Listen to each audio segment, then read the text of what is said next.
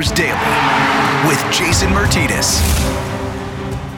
And welcome to your Monday, October 5th edition of Flyers Daily with Jason Martinez. Hard to believe that if you go back 366 days ago, October 4th, 2019, that was the day that the 2019-20 NHL season began for the Philadelphia Flyers. A half a world away in the Czech Republic. It was a 4-3 win over the Chicago Blackhawks. That was just a year ago yesterday. Flyers just finished up, basically, their 2020 playoff campaign a couple weeks ago. Of course, the NHL was handed out the Stanley Cup last week. The draft is coming up now tomorrow in October. And, of course, free agency will follow next week. As far as the draft goes, we will have live coverage for you on Flyers 24/7 radio. You can check that out with myself, Brian Smith, and Bill Meltzer. We'll be bringing you the entire first round live in its entirety, coming up on Tuesday night, I think beginning around 7 or 7:30. And then on Wednesday, we'll bring you rounds 2 through 7. We'll be streaming that as well. That begins at 11:30 a.m. coming up on Wednesday morning, and Free Agent Frenzy will follow coming up next week. But if you get a chance, make sure you check it out, tune in, and we'll be breaking down the draft. A lot to talk about, and some interesting angles with some teams in the division, in the conference, with multiple picks, including the New Jersey Devils, who have 3 picks in the first round.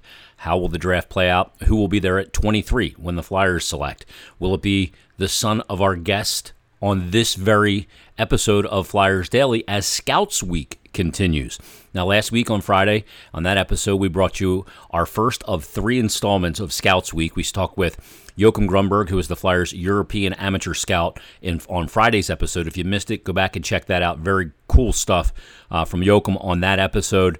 And then in this episode, we'll talk to Mark Gregg, who actually played for the Flyers at one point in his NHL career. He ended up playing 30 games for the Flyers and had 5 goals, 7 assists, and 12 points as a member of the Philadelphia Flyers. Been scouting for the team for a while now. His son Ridley is a projected first-round pick and a player that should be or may be available when the Flyers selected 23. And as you'll hear in this interview, in my conversation with Mark Gregg, he basically wanted no parts of scouting his son and writing reports about his son. It's probably a conflicting day for Mark Gregg as we enter into the draft coming up tomorrow, where he'll be concentrating on his job and his evaluations of players for the Flyers to draft, but all while keeping an eye on that special moment for his son Ridley to get his name called and become a draft pick of the National Hockey League. Mark Gregg was drafted back in 1990. He was a 15th overall pick of the Hartford Whalers, and he's our second guest on Scouts Week. Here's my conversation with Flyers scout Mark Gregg. Happy to have join us right now on Flyers Daily. Scouts Week continues, and Flyers amateur scout Mark Gregg joins us. A former first-round pick of the Whale, the Hartford Whalers, man. I love that you were drafted by the Whalers. When I see the hats and the jerseys every now and then, it sure makes me reminisce. It was a pretty neat place to play for at that time. And that jersey and emblem, it seems to go forward. It's cool again, right? Like that emblem is cool. I love the color scheme too. Yeah, the emblem was kind of a neat piece of their identity, and the brass bonanza that was played after every goal, that kind of withstood the test of time. Those two things still a part of the identity for sure. We're doing Scouts Week, and I love talking to you guys, and I love that you guys, people can hear you talking. I've said this to a couple of the guys that I've spoken to. We always hear you guys referenced as scouts, but we very rarely hear your words verbally. So it's great to have you on. As a guy that, scouts the area that you do, and you're in an interesting pickle barrel, which we'll get into it in a couple of minutes regarding your son. But as you head into this and, not being able to see, Canadian Major, Junior, and a lot of the areas that you scout get to a playoff and kind of culminate their season, how much does that kind of impact where you rank guys? Because, when you see players play in the biggest games of their season, that oftentimes is a big X factor for a player and maybe moving up, or maybe he's not a big game player at that point in his, development. Well, it has impacted the overall evaluation. There's no question. The playoff time, like you say, when it matters most on big stages and intense moments, you can often learn about players and their performance and how they prepare and so forth. So it's impacted this year, the overall evaluation, I would say. We've tried to recover coverage through video and tried to handpick games that maybe were rival games or intense games for whatever reasons at that time, and monitor those. But you try to use the resources you can to try to recover that playoff type scenario. But I think it's a challenge, and the one positive, it's a level playing field. Every 31 team is trying to work through this as best they can to do the best job. Where's the, watching on video is different because, a lot of times video follows the puck and you want to see what a player does maybe away from the puck a bit. Where does it limit you and kind of what you can tell about a player as you kind of really want to go detail work on them? Well, one effective thing we have in place now is to watch a prospect. We only get their shifts. So that's certainly efficient in the sense that, a prospect plays 15 to 20 minutes. You can only dial into that. You have the ability to back up the shift, maybe pause the shift and break it down as best you can. So that's a positive. The challenge is you don't often see the full sheet of ice. Sometimes you can't quite make out all the players on the ice. And I do think, no question, you lose a bit of that feel for the speed and the pace that's happening live. So it has its challenges working through that as well. But again, it's a resource that can be effective if you've seen the player live several times already, and using this as kind of a way to round out an evaluation and build an overall analysis. When you look at a lot of, the guys that you're scouting are young, and they're so different in a lot of ways, because some guys have a bigger body or a bigger frame, more developed physically, whether they're an early birth year or even a late birth year, it doesn't matter. And how that's going to transfer and how they're going to fill that body out. I mean, you got to look at their parents to see how their build is, all kinds of elements here. But what's kind of the common denominator that you look for when you're looking for a high pedigree talent? Is it as simple as, great skating is always something that's going to be a huge asset if you're going to be a high pedigree player? Yeah, I would certainly say skating now, when you watch the National Hockey League, it's fast, it's quick, there's a lot of agility in its play. So skating is definitely one of the components that we break down and is often talked about. But I think sense and skill are probably the two most significant pieces that we try to decipher and work through, and how it will translate and how it will project going forward, probably the most. And, throughout the course of a year, you're always cognizant of where the player's playing, who they're playing against, who they're playing with, what are they going through at that part of the schedule to try to help yourself through a game. But I think when you're talking about the two most important components, sense and skill usually surface as the two primary. Yeah, the hockey IQ, if a guy can skate but doesn't know where to go, it doesn't matter. Exactly. You got to know where to be. You'll take the guy who knows where to be, especially in your D zone. Let me ask you this, because, the NHL has kind of gone through a bit of a transformation over the past couple of years. And, it's a youth movement. Size is not what it used to be. You don't need to be this big hulking guy anymore. You see young guys coming into the league that are super skilled, to your point, with guys like Mitch Marner and many others. Have come into this league and had success, Braden Point. Did you kind of see this coming for the NHL before we saw it at the NHL level? Because you're seeing it in the junior and the lower levels as players are coming towards the top league in the world? I do think I sensed it, and I also was hopeful. I do think that there's the fan out there that maybe misses the rugged clutch and grab type play. But for me, I think we have a faster game. I think we have a better game. I think it allows skilled players to do more. So I kind of sensed it coming, and you could see it coming up through the youth now in the programs. The kids spend so much time on skill, where back in the day, the resources maybe weren't there or weren't available. And skill development now is really taken over at the grassroots. So the type of players that are coming through now, the skill level continues to rise. And again, I think it's made for a better game. And you look at it, and that skill you talk about, so many of the kids growing up, they have skills coaches at 12, 13, 14 years old. It's crazy the things they're able to do at such a young age. They watch YouTube videos of NHL players and things they do, and then they break it down and they add it to their game at a very young age. But we did see with the Cup this year in Tampa Bay winning it, they had to add a little bit of grit. They had to add a little sandpaper to their lineup. And, you look at last year too, St. Louis is a team that had to have that element to win it.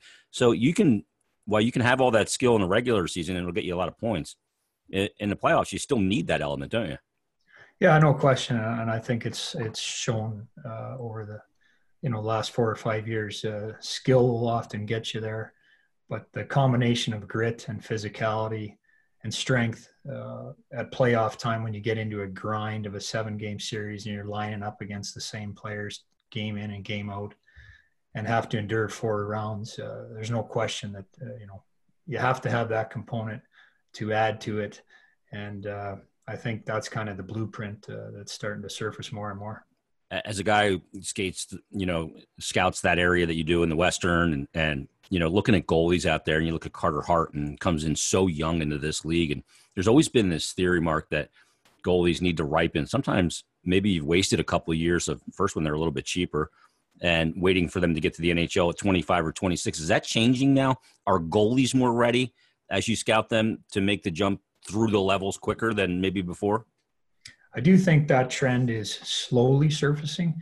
The goaltending journey, it is a long one, and it's a bit of a roller coaster, and we've seen that time and time again. That being said, I do think as we move forward now, again, with how young kids are single sporting, and of course, like you mentioned, the resources that they have available, that they really build their skill set. Now they have the mental component where they use coaches to, learn how to manage wins and losses, and a game where you're pulled or a game where you've had a ton of success. So again, the young athlete certainly has a lot more resources in place to build up his overall game and his mental approach, which, gives him a better chance. You were taken in the 1990 draft. You and I are roughly the same age. When you look back at when you were heading into your draft year and all the players that you played with, coming up to get to that point, and you look at the players now, what's the biggest difference between players developing towards NHL draft eligible when you played and now 30 years later? Well, I think the skill level's higher, like we talked about overall. I think that players are more well-rounded. I think for a time there, and a single component could maybe get you to the National League. I think they're better coached now as far as understanding game management and specialty teams and so forth. So I think it's allowed the overall player to have a more complete game, I guess you could say. I don't think the coaching when I came through was at the level that it is now, and certainly didn't have the resources from a skill component or a mental component or even the physical training now. It's so sports specific to hockey that I think the athletes are their training translates to the ice a lot better too, which maybe gives them an advantage. As a parent, were you more of a proponent of playing other sports besides hockey? I know Wayne Gretzky's talked about it. He said, in March, the hockey bag would go away and I'd go play baseball, and that helped him. Were you a proponent of that?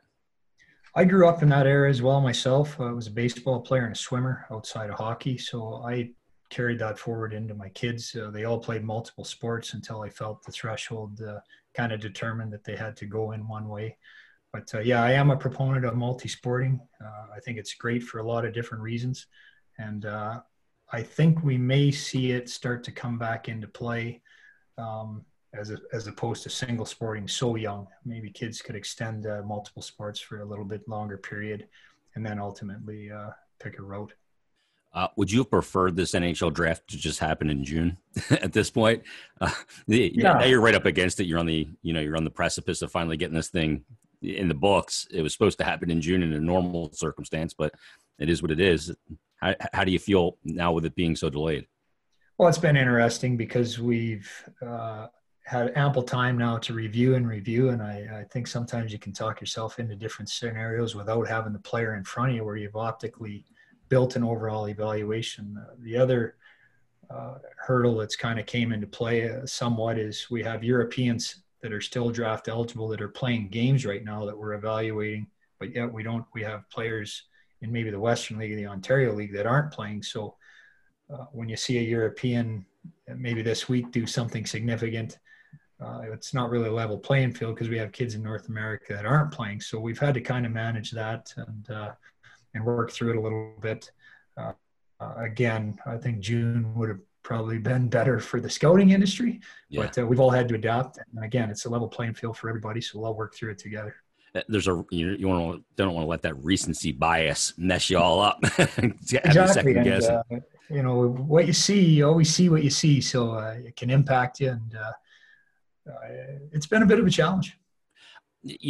Players that are draft eligible too, they can transform their bodies very quickly. They're at that age where, they're becoming, trying to put on man muscle and really those are important years to developing the frame that they're going to carry into being a pro.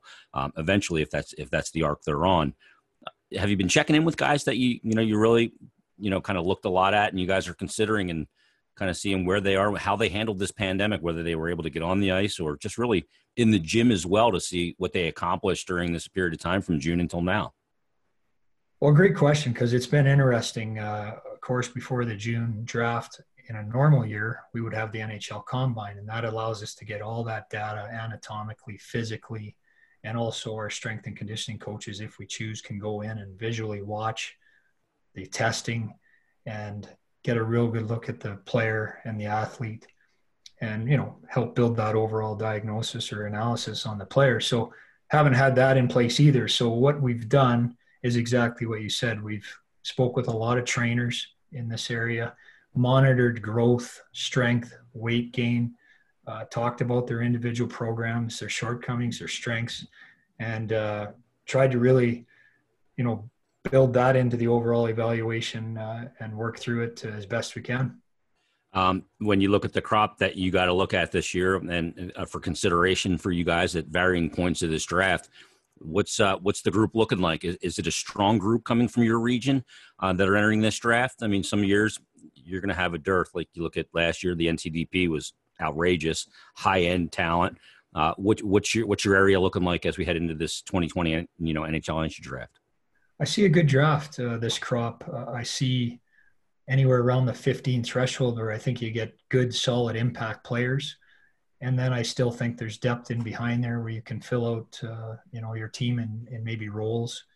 And then, of course, there's always your wild card players that, are selected for different reasons at different times. How will they go through? But I think overall it's a solid draft, and there's players there. When you look at, the NHL, and that often influences youth players so much coming up, and you see guys like Cale Makar or Quinn Hughes, and we've seen the NHL defensive position become so offensive with such gifted players. And, maybe the great scorers aren't just forwards now all of a sudden, and dynamic players. I don't recall ever a time where we see so many just incredibly talented offensive defensemen that can play at both ends. Are you seeing that starting to affect who's coming? And we have Makar and Quinn Hughes now. That you're not going to see that effect yet, but Carlson and guys that kind of preceded him. Yeah, I do think there's a trend there for sure. We touched on it earlier, you and I, skating. I mean, these Makar and Hughes and Heiskanen in Dallas, these guys are elite skaters, of course, above and beyond having sense and skill. So for young blue liners that are watching these guys, they try to simulate and be the same player that, they choose to be. So I think that also the coaches are attacking with five a lot more as opposed to handing the offense off to the forwards. So young players with good coaches are getting the green light to embrace that opportunity to be a part of the offense. And of course, as long as they can keep the defensive end, intact, you can't be a wild stallion out there, but if you can pick and choose your right spots, I think we're going to see offense from the back end going forward more and more. Makes for a really exciting game. The draft for scouts, for front offices is always a stressful time. You put in so much work to get to this point, but this is a different one for you. You've got a son, and he's ranked up there. And I know that it's difficult to separate being a father and being the hockey man, and you want to enjoy this for him as well. What's that been like with Ridley as he prepares for this NHL entry draft, and how much is he kind of going to you for counsel? Well, a unique situation for sure. Spoke with Chuck and Brent early prior to the season, and we have a job to do. Mentioned that I wasn't really comfortable writing reports on my son, and they were okay with that. So I kind of removed myself from that standpoint and let the staff do their job. So they've built an overall evaluation and implemented him into the list as to where they feel he best fits. So that was easy for me to step back. And like recused yourself. Yeah, exactly. Aside from that, I just enjoyed watching them play. They had another first-round pick on that team, potentially Braden Schneider. So I had to get coverage, and it allowed me to see Ridley enough where I got a feel for his game and how he was growing. He's really well coached in Brandon with Dave Lowry and Don McGilvery. So I didn't really talk a whole lot of hockey with him as far as tactics or strategics. I do share with him when he asks questions, about the offensive side of the game, because I think kids really enjoy that. But outside of that, I've been able to help him with the roller coaster ride of emotion, which can happen with a young player, just being a former player and living that. And I think it's enabled him to have a level-headed, balanced approach. You can probably remember back when your name was called and you were drafted, as we alluded to in the very beginning, being taken by the Hartford Whalers, and kind of the pride you feel in yourself to having that happen. What's the pride going to feel like when you hear your son's name called, whether it's for the Flyers or anybody? Well, it's different. The excitement's starting to ramp up now, of course, for our family. I mean, we've all got to watch him play his minor hockey journey, and then now, of course, in the Western League. So it's an exciting time for our family. There's no question. We are quite proud of him, the way he plays and the way he carries himself. So it'll be a unique day, and I'll be in Philly doing my job, but I think most of the family's going to take in the day with him here, and I know he's looking forward to it as well. Yeah, what a moment that'll be for your family, and we'll see where he lands, and we just hope he doesn't land with the Pittsburgh or the Devils or the Rangers or stuff. Well, Rangers are taking the top overall pick, but what a day that'll be.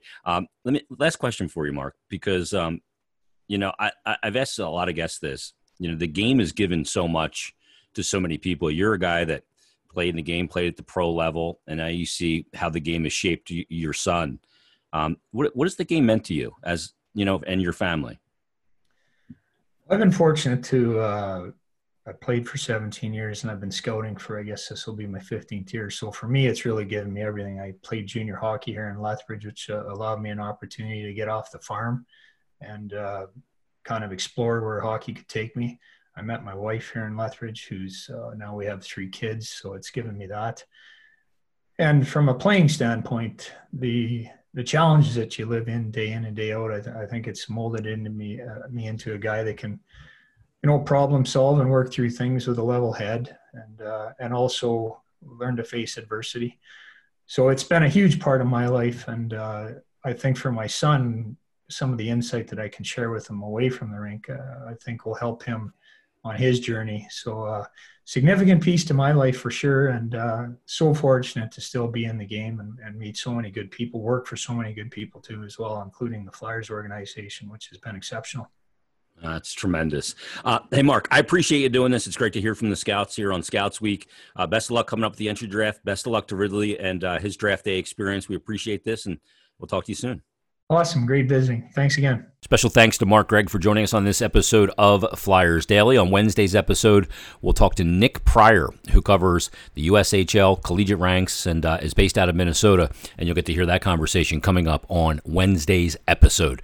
Some Flyers news real quick as well. Brian Elliott re-up with the team for another 1-year contract at $1.5 million. So the Moose is back. I love it. I was a guy that stumped for Brian Elliott to come back last year and be a part of that tandem with a young goaltender like Carter Hart. I'm a firm believer that with a really young goaltender like Carter Hart, it's better to have a veteran as his tandem or his partner in that role. And Brian Elliott will be back once again for another year with the Philadelphia Flyers. That's going to put a wrap on this episode of Flyers Daily. We'll talk to you on Wednesday's episode. And again, be sure to check out our live coverage of the NHL Draft on Flyers Radio 24/7 coming up tomorrow night. Thanks for listening.